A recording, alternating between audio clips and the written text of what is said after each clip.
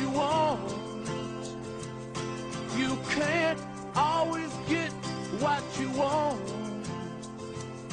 But if you try sometimes, well, you might find you get what you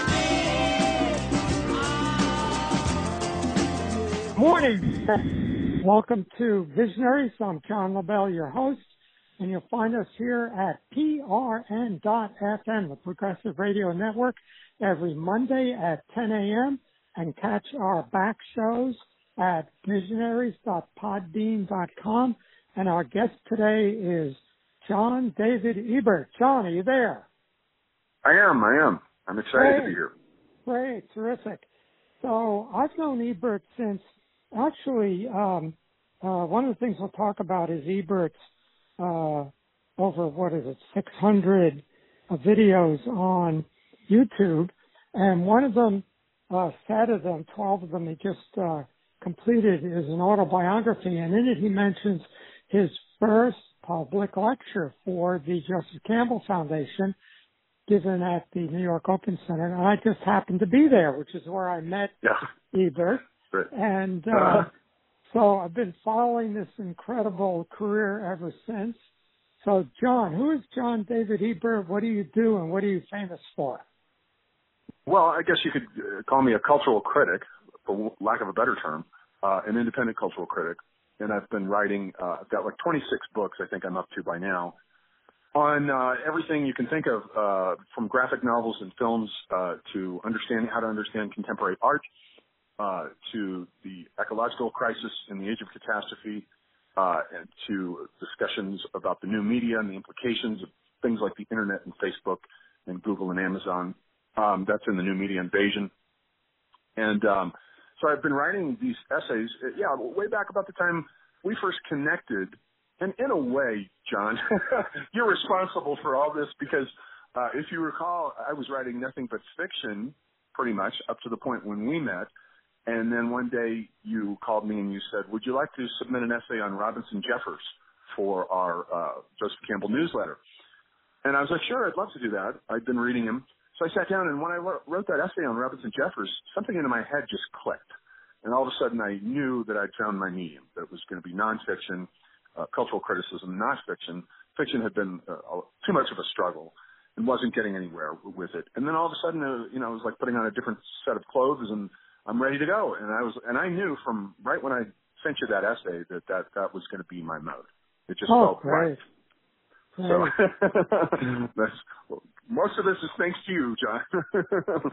Well, the other part of it was that you, in the lecture you gave for the Campbell Foundation way back, you talked about a scene in Apocalypse Now of the books on Kurtz's desk while he's reading from T.S. Eliot's The Wasteland.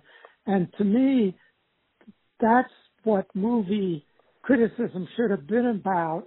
And so we created Cinema Discourse based on that. So tell us about that scene in the movie and what it led to and the way you approach movies.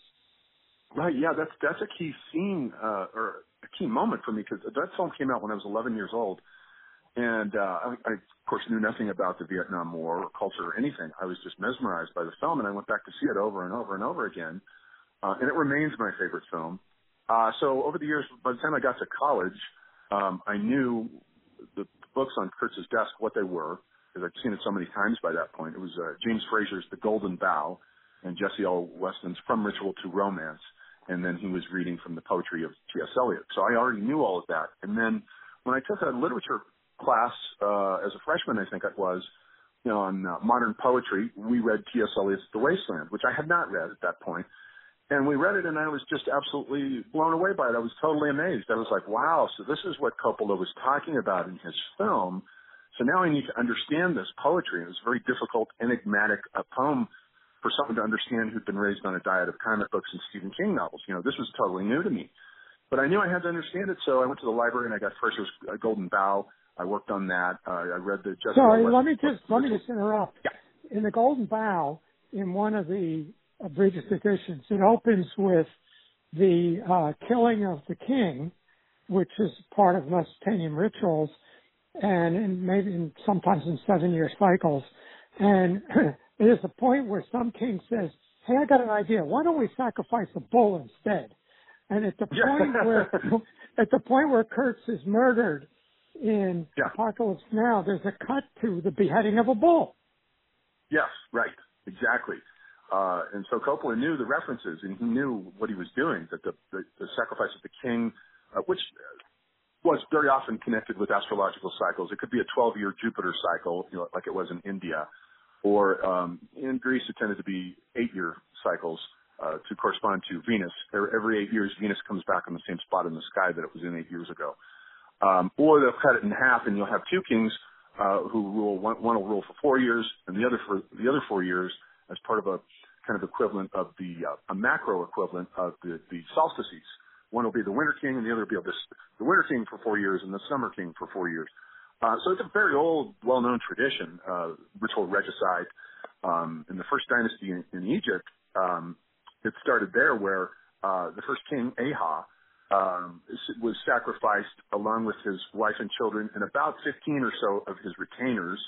They were all sacrificed, probably given poison or strangled to death, and they all went down with him into the abyss in imitation of the completion of a planetary cosmic cycle of one sort or another. And yes, indeed, bulls were very often connected with these rituals, especially like in ancient Rome during the Hellenistic period. The cult of Attis, the god Attis, Attis, was a Phrygian god that was also associated with the sacrifice of a bull. They would kill a bull and get underneath it and bathe themselves in a baptism of the bull's blood. So that was common at that time. And then, Coppola built all of this, took all of this ancient tradition out of history that's as old as the dawn of the beginnings of high civilization in the Bronze Age, 3500 BC, and embedded it in that film as part of the cosmic cycle, now the killing of Hertz, the ending of the wasteland that he has created due to his insanity, which is almost like radiating out around him, this whole world of insanity, and he becomes like a symbol of the insanity of the Vietnam War in general. So they put him, Willard kills him, that's the end of that cycle, and then it starts raining at the end of the film, just as it does at the end of the wasteland when the thunder comes. And the thunderclap at the end of the wasteland announces the rain that comes to green the wasteland with the death of the degenerate king. The sickly king's gone, and his power is magically tied to the land. So if he's either physically or mentally ill, the land too is going to be corrupt. So if you kill him, get him out of the way, we bring in a new king. And Willard comes out of the steps with the machete in his hand and Kurtz's manuscript, and he's at the top of the steps after he's killed Kurtz, and all of the natives begin to bow down to him, and they are ready to have him be the new king and perpetuate the cycle. But he tosses the machete aside and walks away. He refuses to play the role. So he sort of, in a way, he inaugurates a new cycle by breaking it and putting a stop to it, and then leaves with the manuscript, and then the reign begins. So all this is connected together with bringing us modernism. Yeah, exactly right. That's right. We're no longer bringing in us this mythic cycle. Yep, that's right. We're out of it, and time becomes linear instead of circular. Like Willem Flusser used to say in his books, myths run round in circles because they're all based on cosmic cycles. And linearity, writing, Western rational thought is not circular. It's based on lines, assembling lines in a linear sequence, one after the next, that cuts the mythical circle of eternal return. And that's what Gene Gebser called the mental consciousness structure that destroys the mythical consciousness structure that preceded it and was brought in together with the Greeks and the Jews, and also to a certain extent the Hindus. The Hindus are inventing the philosophy at almost exactly the same time that the Greeks are doing it in the 8th century BC.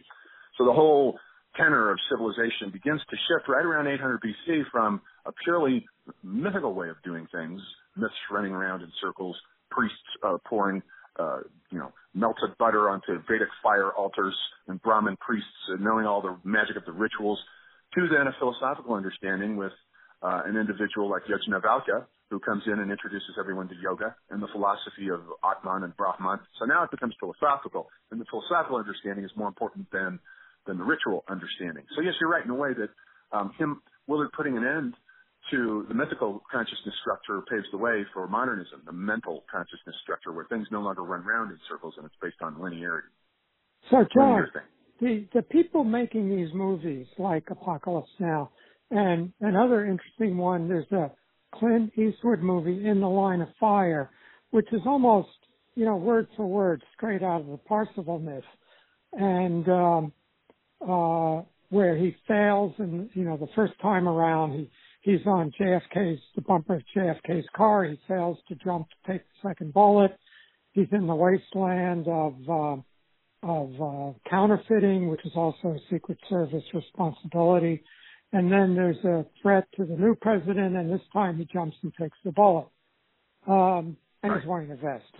And so whether it's conscious on the part of the filmmakers or unconscious, it's just that's what artists are capable of doing. They're tapped into this.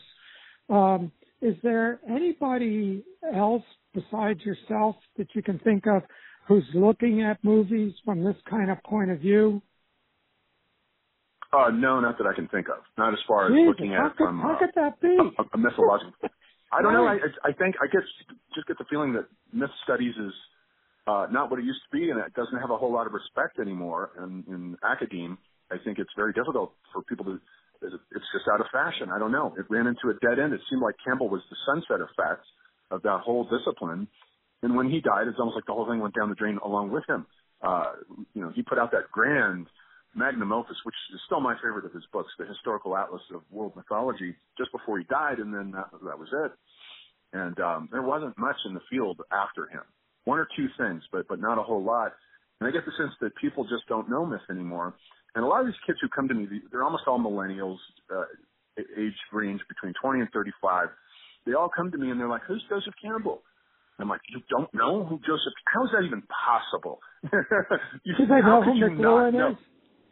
Yeah, and they don't know who. Well, they usually have at least heard of McLuhan. Right. But some of them have never heard of Campbell or don't know him or, have never read The Hero with a Thousand Faces, which is like Intro to Campbell, 101. So I just don't see. Yeah, go ahead. Yeah.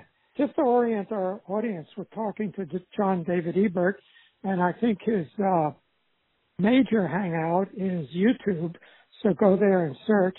And I'm thinking we'll see if it works out that way, but I'm thinking in terms of 4 of these shows conversing with EBERT. So today I wanted to get some sense of who he is. And next interview, we'll see when that runs, talk about his intellectual foundations and to get his take in another interview on today's thinkers, and then go into his current interest of hypermodernity. So going back to who is John David EBERT, tell us about what I imagine must be your favorite environment, which is YouTube. What will we find there? What have you been doing there? And what are these 600 plus videos about? It sounds a little insane, doesn't it? I mean, I just have been on there for 10 years, I guess. I guess it's been just about 10 years. Whoa.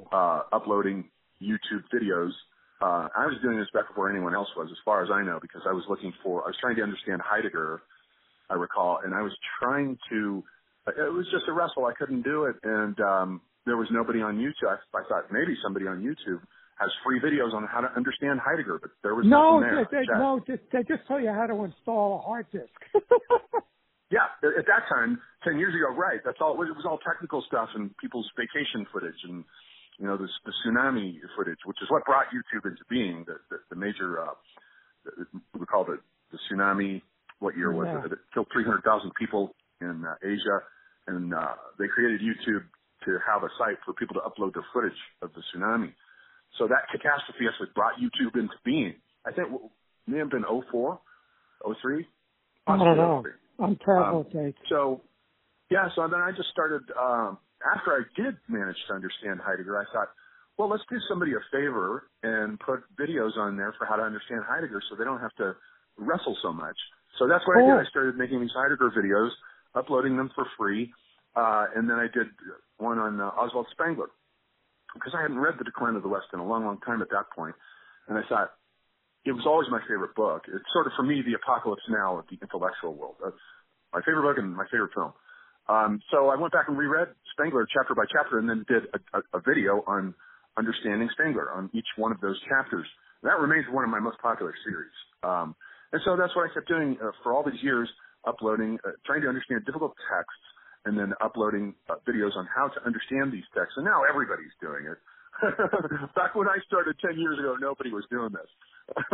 So now everyone's doing it. Lately, the project then has been, I've created a 12-part electronic autobiography that covers my entire life. Each video is about 20 minutes long, 20-minute installments. I tried to keep it to 7-year cycles as much as possible. And then just told the whole story of my life. So I figured, why not try it? I couldn't. There again, I think it may be a first. I've never seen anybody do an autobiography on YouTube, not to my knowledge. But there it is. So anyone curious about my life course would learn almost, I put everything on there. I was brutally honest. I felt a bit naked doing it, but I figured if I'm not going to be brutally honest about this, then there's no point in doing it. So I might as well just tell everything. so that's what I did. It was a kind of a dice roll. So what are, I noticed you've got how far are you along in taking us through Campbell's Masks of God? And before you get to that, what are some of the others? I noticed you've been doing Camille Paglia, you've been doing Jordan Peterson's first book. So what are some of these series that you've explicated for us? Yes, right. I did a series explicating Jordan Peterson's Maps of Meaning, and I got about halfway through that book before I just became completely bored by it. It's very badly written. I respect Jordan Peterson as an intellectual. He's very erudite and well-read. Bright guy, no question about that, but he doesn't know how to write. And that book is a mess, and it really could have benefited from hiring an editor to cut it down. It's extremely verbose and dry. It reads like a textbook. And not only that, it's all stuff that's recycled from Carl Jung and Joseph Campbell. And he didn't even make reference to Campbell in the book, not that I recall. Plenty of references to Jung, but not to Campbell's Hero with a Thousand Faces, which the book pretty much is a rehash of. Not only that, sure. not only that, but I'm also a big Peterson fan, but that doesn't mean he's right about everything. And I think what he misses that we get from Campbell is in-depth knowledge of the other traditions, the Indian and Chinese and Japanese philosophical traditions, which that's right. He's a little bit into Taoism, but not very much. And for my taste, too much into Christianity. And so the failure to really, and the other part of it is when you read The Golden Flower, which Carl Jung did an introduction to, you see how these late 19th, early 20th century German philosophers were freaked out by the amorality and sexuality of Eastern thought and couldn't accept it. And Campbell totally gets over that. And what's evil for the antelope is lunch for the lion. Right. And I think that Peterson is not able to make that leap. Yes. And I think the reason is that he's rooted in Jung, and Jung was unable to make that leap. Right. It's very Eurocentric, I think, and Eurocentrism has been in ever since postmodernism took over the field. None of those guys, and I've read all of them, Deleuze and Guattari and Derrida and company, none of them studied other civilizations. They did not. There's a real loss of knowledge there that comes in with that generation that came in after Campbell with the postmodern guys that just focus on race, class, gender, and Western political problems, Marxism, and it's all West, West, West.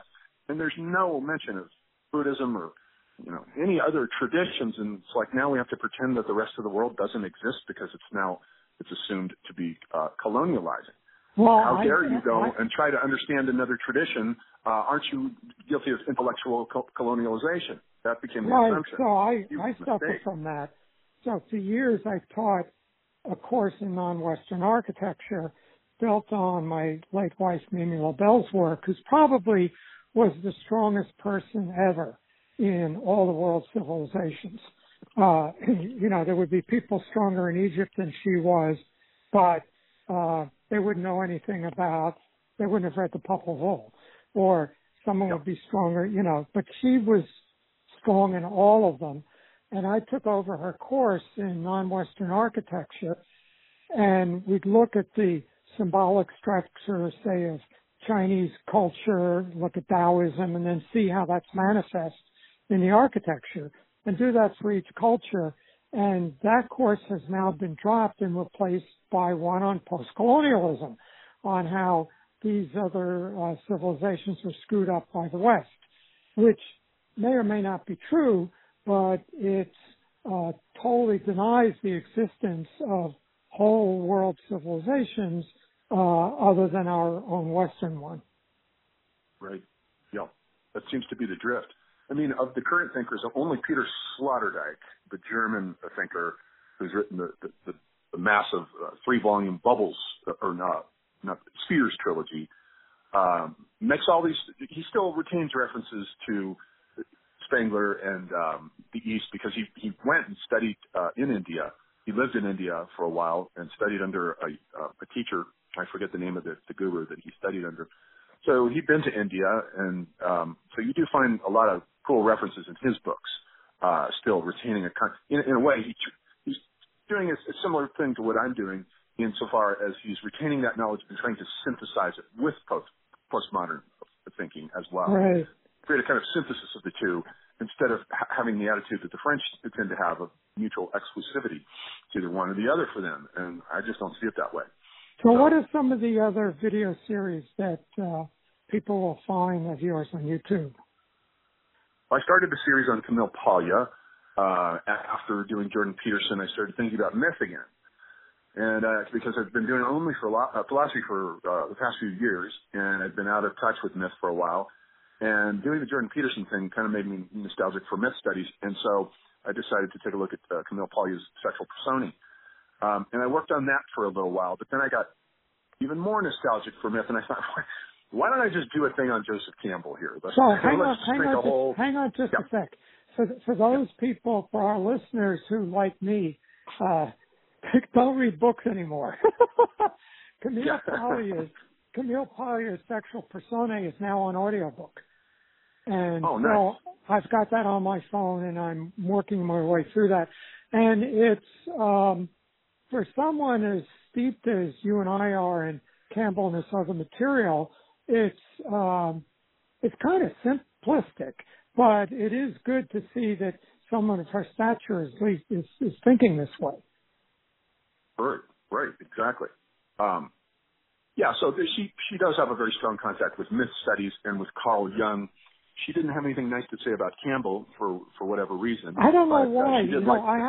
I have a feeling that these are people who saw the Power of Myth TV series and have not read Mass of God. I mean, the idea of someone saying Campbell is superficial, and then you look at these 4 700-page volumes with 100 pages of footnotes in each one of them. Right. This is that's a substitute for a college education right there. My mother actually read all 4 of them. She said it took her 4 years. She'd read it, then she'd read one, then she'd follow up on the footnotes, then she'd read it again, and then she'd go on to the next persistent one. Right. That's the only way for me. It was a substitute for a college education, because I didn't discover Campbell until like my last year of college, and or thereabouts, and I didn't ever go back for higher degrees because I used Campbell's whole oeuvre as my curriculum. And so I did the same thing your mother did. Yeah, it's interesting you say that, because you described how you couldn't pursue a graduate degree because it would be too specialized. So let me describe a little experience I had. I did 4 years of college, 2 years of architecture school. And I then decided I wanted to do exactly what we're talking about. And so I said, well, I can't get a PhD in philosophy because aesthetics will only be a tiny part of it. And I can't get a PhD in art history because our theory will only be a tiny part of it. So I went to my dean and I said, do you know of any school where, because what I'm interested in is what is the fundamental symbolic structure. Oh, and this dean had been one of the two professors who introduced me to Spengler. So I go to my architecture dean and I say, what I'm interested in is how a culture has a symbolic structure and how that becomes manifest in its architecture. And then given our electronic age, because I had just read McLuhan, how is that reflected in our world today? And the dean said, is there any school where I could do this? And the dean says, see, you seem to have a pretty good idea what you want to do. Why don't you go home to go register for architecture $9.99, independent studies 6 times, go home and write your thesis, and now to me I'll give you a master's degree. So I then spent a year just sitting on a bed with piles of books. Yep. That's just, been there, done that. Yeah. And so when you describe how you did that, I have a strong appreciation of it. And I try to communicate to my students, this is what you have to do. You know, it may not be books, but you have to figure out what it is that you are interested in and get the opportunity. If you look at Albert Einstein in the patent office, Isaac Newton retreating to his home estate to escape the plague, and J.K. Rowling hanging out in a pub with a baby wrapped up next to her, that it takes 2 years of being left alone to formulate your own thinking. Yeah, I think that's about right. As soon as I got out of college, I went home and lived in my mother's basement and did nothing but read Campbell's books for a year in that basement. Oh, one more was Campbell himself, right, who was in a cabin in Woodstock doing exactly that. Right. Well, I read that he had said that. So I was like, well, if that's what it takes, then I guess, you know, I've got a free year here before I have to get a job. Let's just sit around and read. And that's what I did. James Joyce, Robinson Jeffers, Thomas Mann, all of Jung's writings, reread Spengler and Campbell again many times, and that's all I did for that whole first year before my mother said, go get a job. And then, you know, she's only going to put up with that for so long. So tell us under the shade tree in the backyard.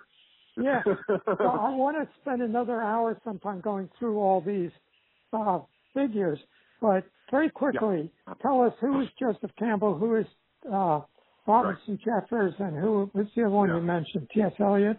So, Joseph Campbell is the big name in the field of myth and religious studies alongside of Mircea Eliade, whom he always respected as the academic equivalent of what he was doing. He recognized that he was a popularizer and an entertainer. He liked entertaining people with these myths and tales, whereas Eliade is very dry. He's got pretty much the same content. Although I think it's interesting that though Campbell cites Eliade frequently in his books, I don't ever remember Eliade citing Campbell once. Right. You know, he didn't return the favor. So he became fascinated with the whole field of mythology after discovering when he was in Paris in the 1920s, modernism.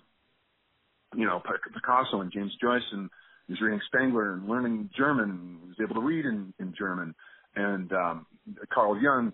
And so that's what he was doing there. And then he came back in 1929 just as the Depression hit, and there was no work. So he was able to find somebody to rent him a cabin very cheaply for 5 years that he did nothing but read in. Oh, that's all he did in this cabin, 5 years.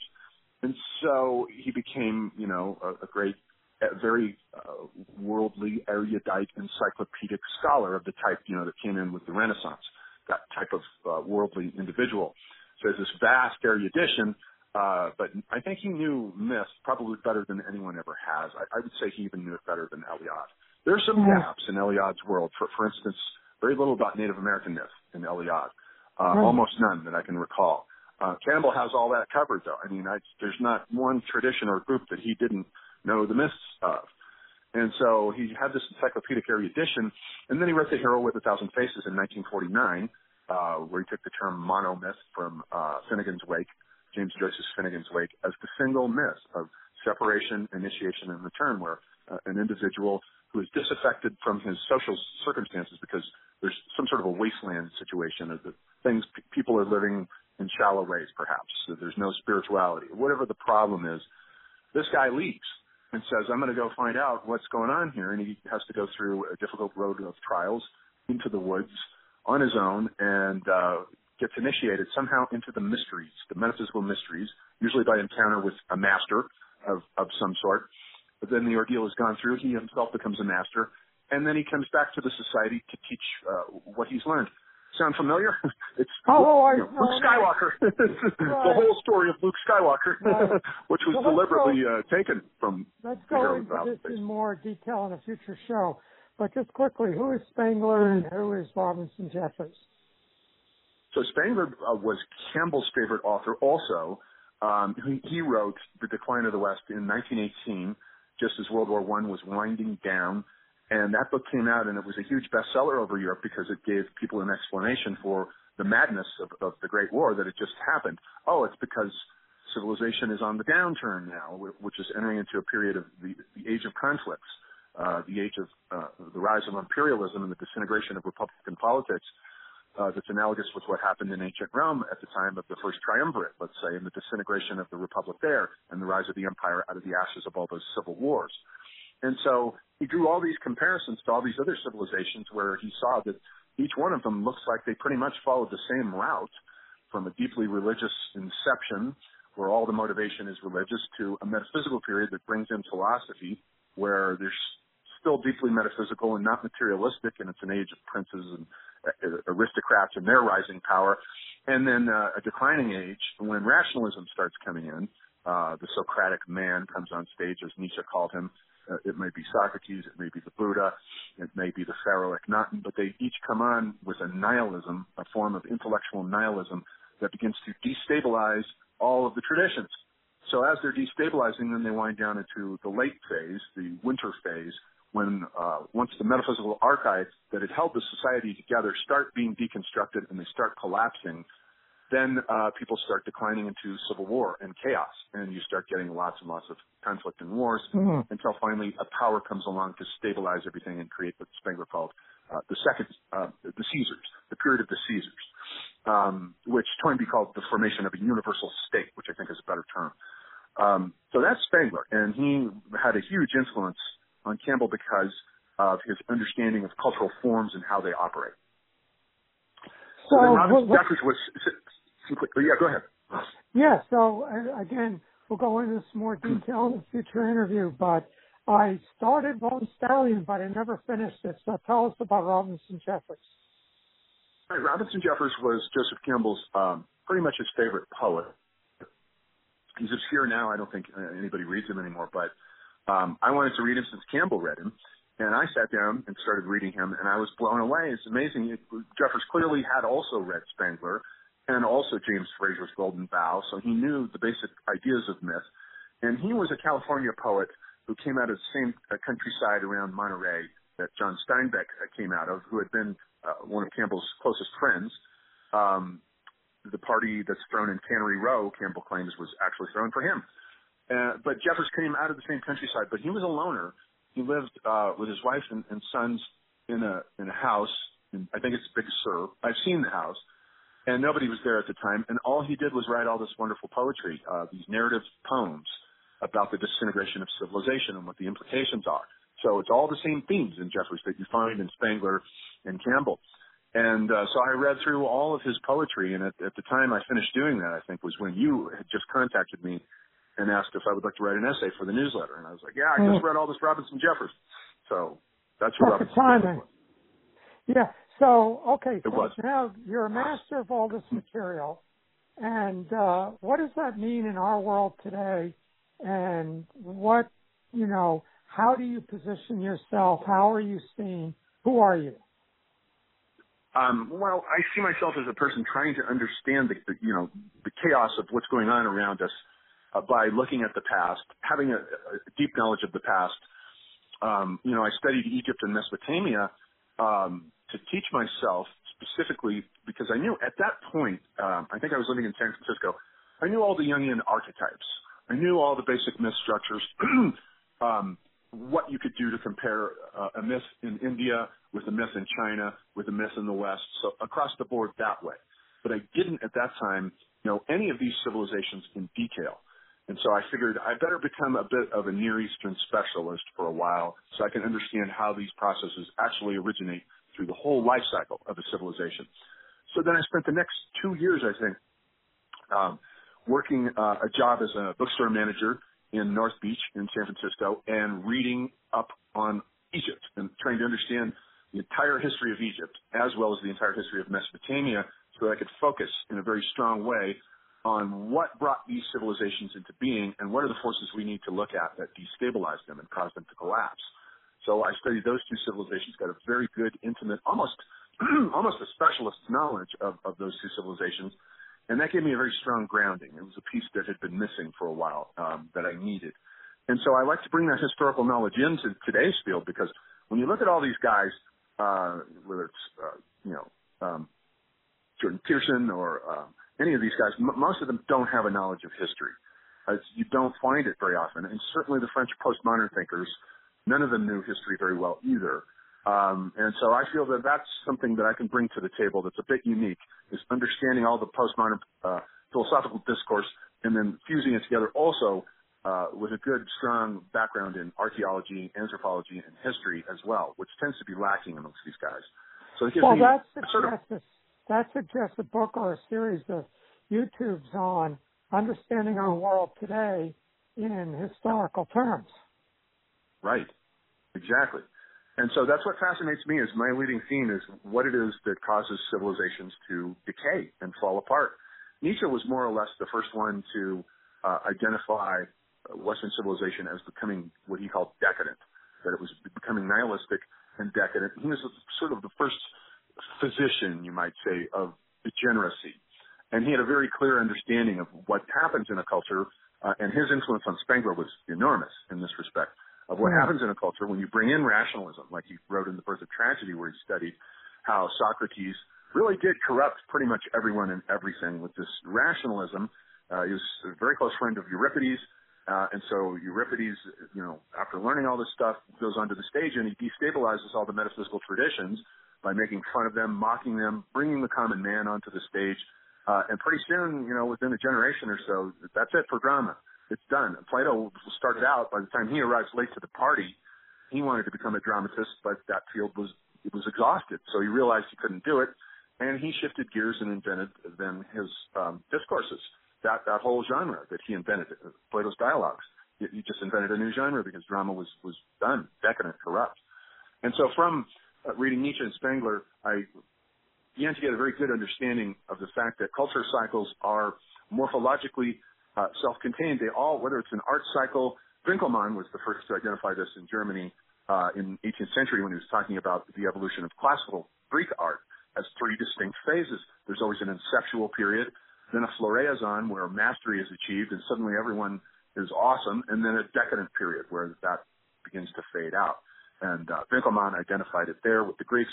So you can identify it in individual art cycles and movements, but you can also identify it within civilizations taken as a whole. They too have life cycles that follow this pattern that Spengler identified. So I tend to focus on that, trying to understand how these life cycles work in relation to what's happening today on the planet. Cool. So we've got about 10 more minutes, and what if it's 5 years from now and you're doing what you'd want to be doing, and what would you like to be, how would you like to be recognized? What would you like to be doing? I would like to actually found a school or an organization based on cultural syncretism, based on instead of individual disciplines and specialties, based on the understanding of culture as a whole, as a totality, and bring back this German morphological understanding of culture forms. The Germans had this morphological understanding. Leo Frobenius was a German anthropologist who also had a similar understanding of culture forms as Spengler did, and was also one of Campbell's favorite authors. He hasn't been translated into English because he's regarded as a colonialist. He went traipsing all over Africa on various plundering expeditions, I guess. But what we know about African art is a lot of it's due to Leo Frobenius's expeditions through Africa. So, yes, I would like to be situated in a position where I could host, intellectuals coming out and giving various talks on different subjects all across the board, and I could see myself, being sort of one of the patron founders of such an organization. It's a goal, but that might be more like 10 years away than 5. But that's what I'm thinking about now. Cool. So again, there's 600 of these videos on you have on YouTube. I notice. Do you have them organized in playlists? I have to use search to find them in order. No, I can never figure that stuff out. And it's okay. tedious and time consuming. I just let other people make playlists up out of my stuff. Fine.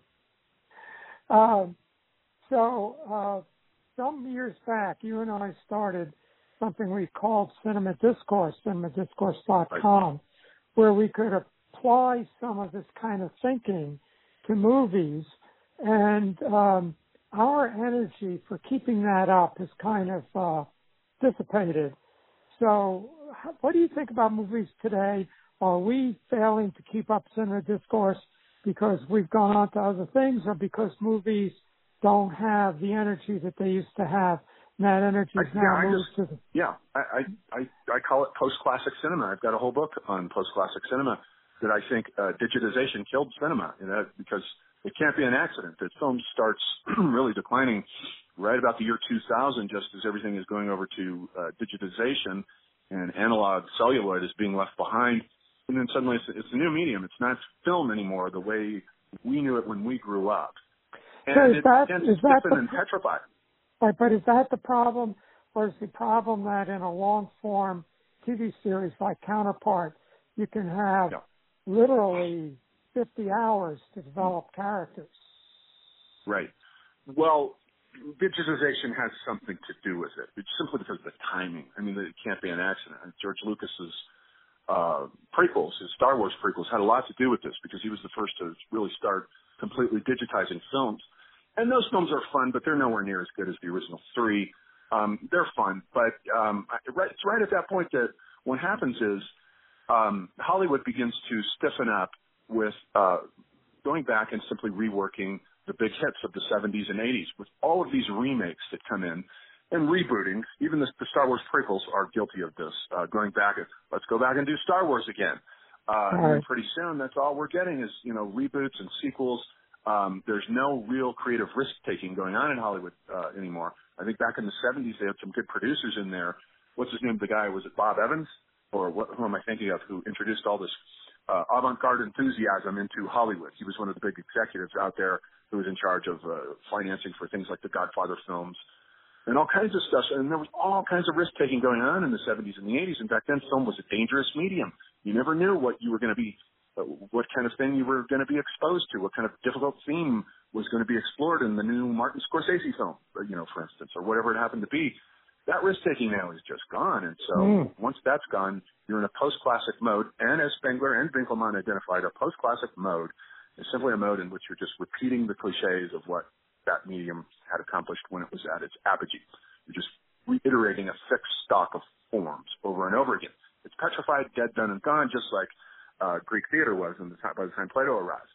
So that's where I think film is at right now, and I think that's the real reason why I haven't gone on to cinema discourse much, because I haven't seen many films lately that have impressed me.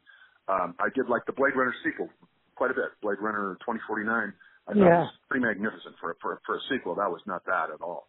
But there haven't been that many films. The Arrival is a good one. The same director there, Denis Villeneuve. That was also very good. And the one about the Shimmer with Natalie Portman, what was that called? The title escapes me, but that was pretty good too. It wasn't that. But by and large, I just don't even go to the cinema anymore. I think the last film I went out and saw was the Star Wars film, which I thought was horrible. And so I don't, I'm just not a fan of the current state of cinema right now. But so, as you say, I mean, the new medium is the Netflix, can't call it a TV show, but it's an internet show. And that is where all the creative energy is going right now. And something like Breaking Bad, which I thought was absolutely fantastic. 5 seasons of absolutely superb writing. Right. Lots of good shows going on in the Netflix, Amazon Prime universe. That seems to be where all the creative power has gone. Right, that the average person has a 55-inch flat screen. And I remember rushing out when Walter Murch re-edited Touch of Evil to see the very first showing of it, so that it would be a perfect print, without any scratches or whatever. And seeing what could be done in a black and white movie and how to handle those blacks.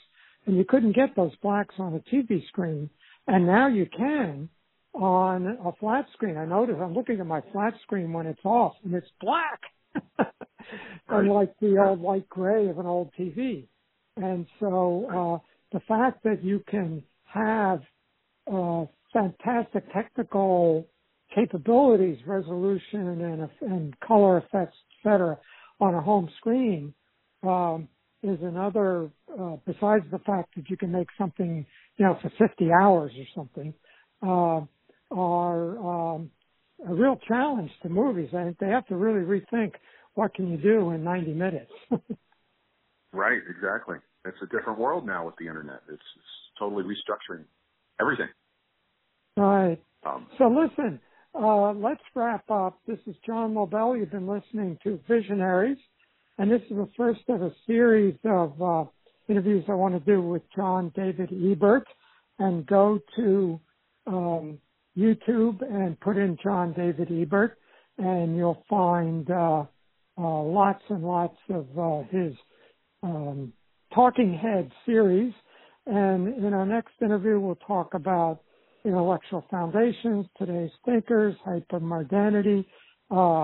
So check out this show in a couple of days on visionariestalk.podbean.com. John, thank you. Thank you. It's been a real pleasure. Thank you for having me on, John. Great. Talk to you again soon. Bye-bye. Okay. Bye-bye.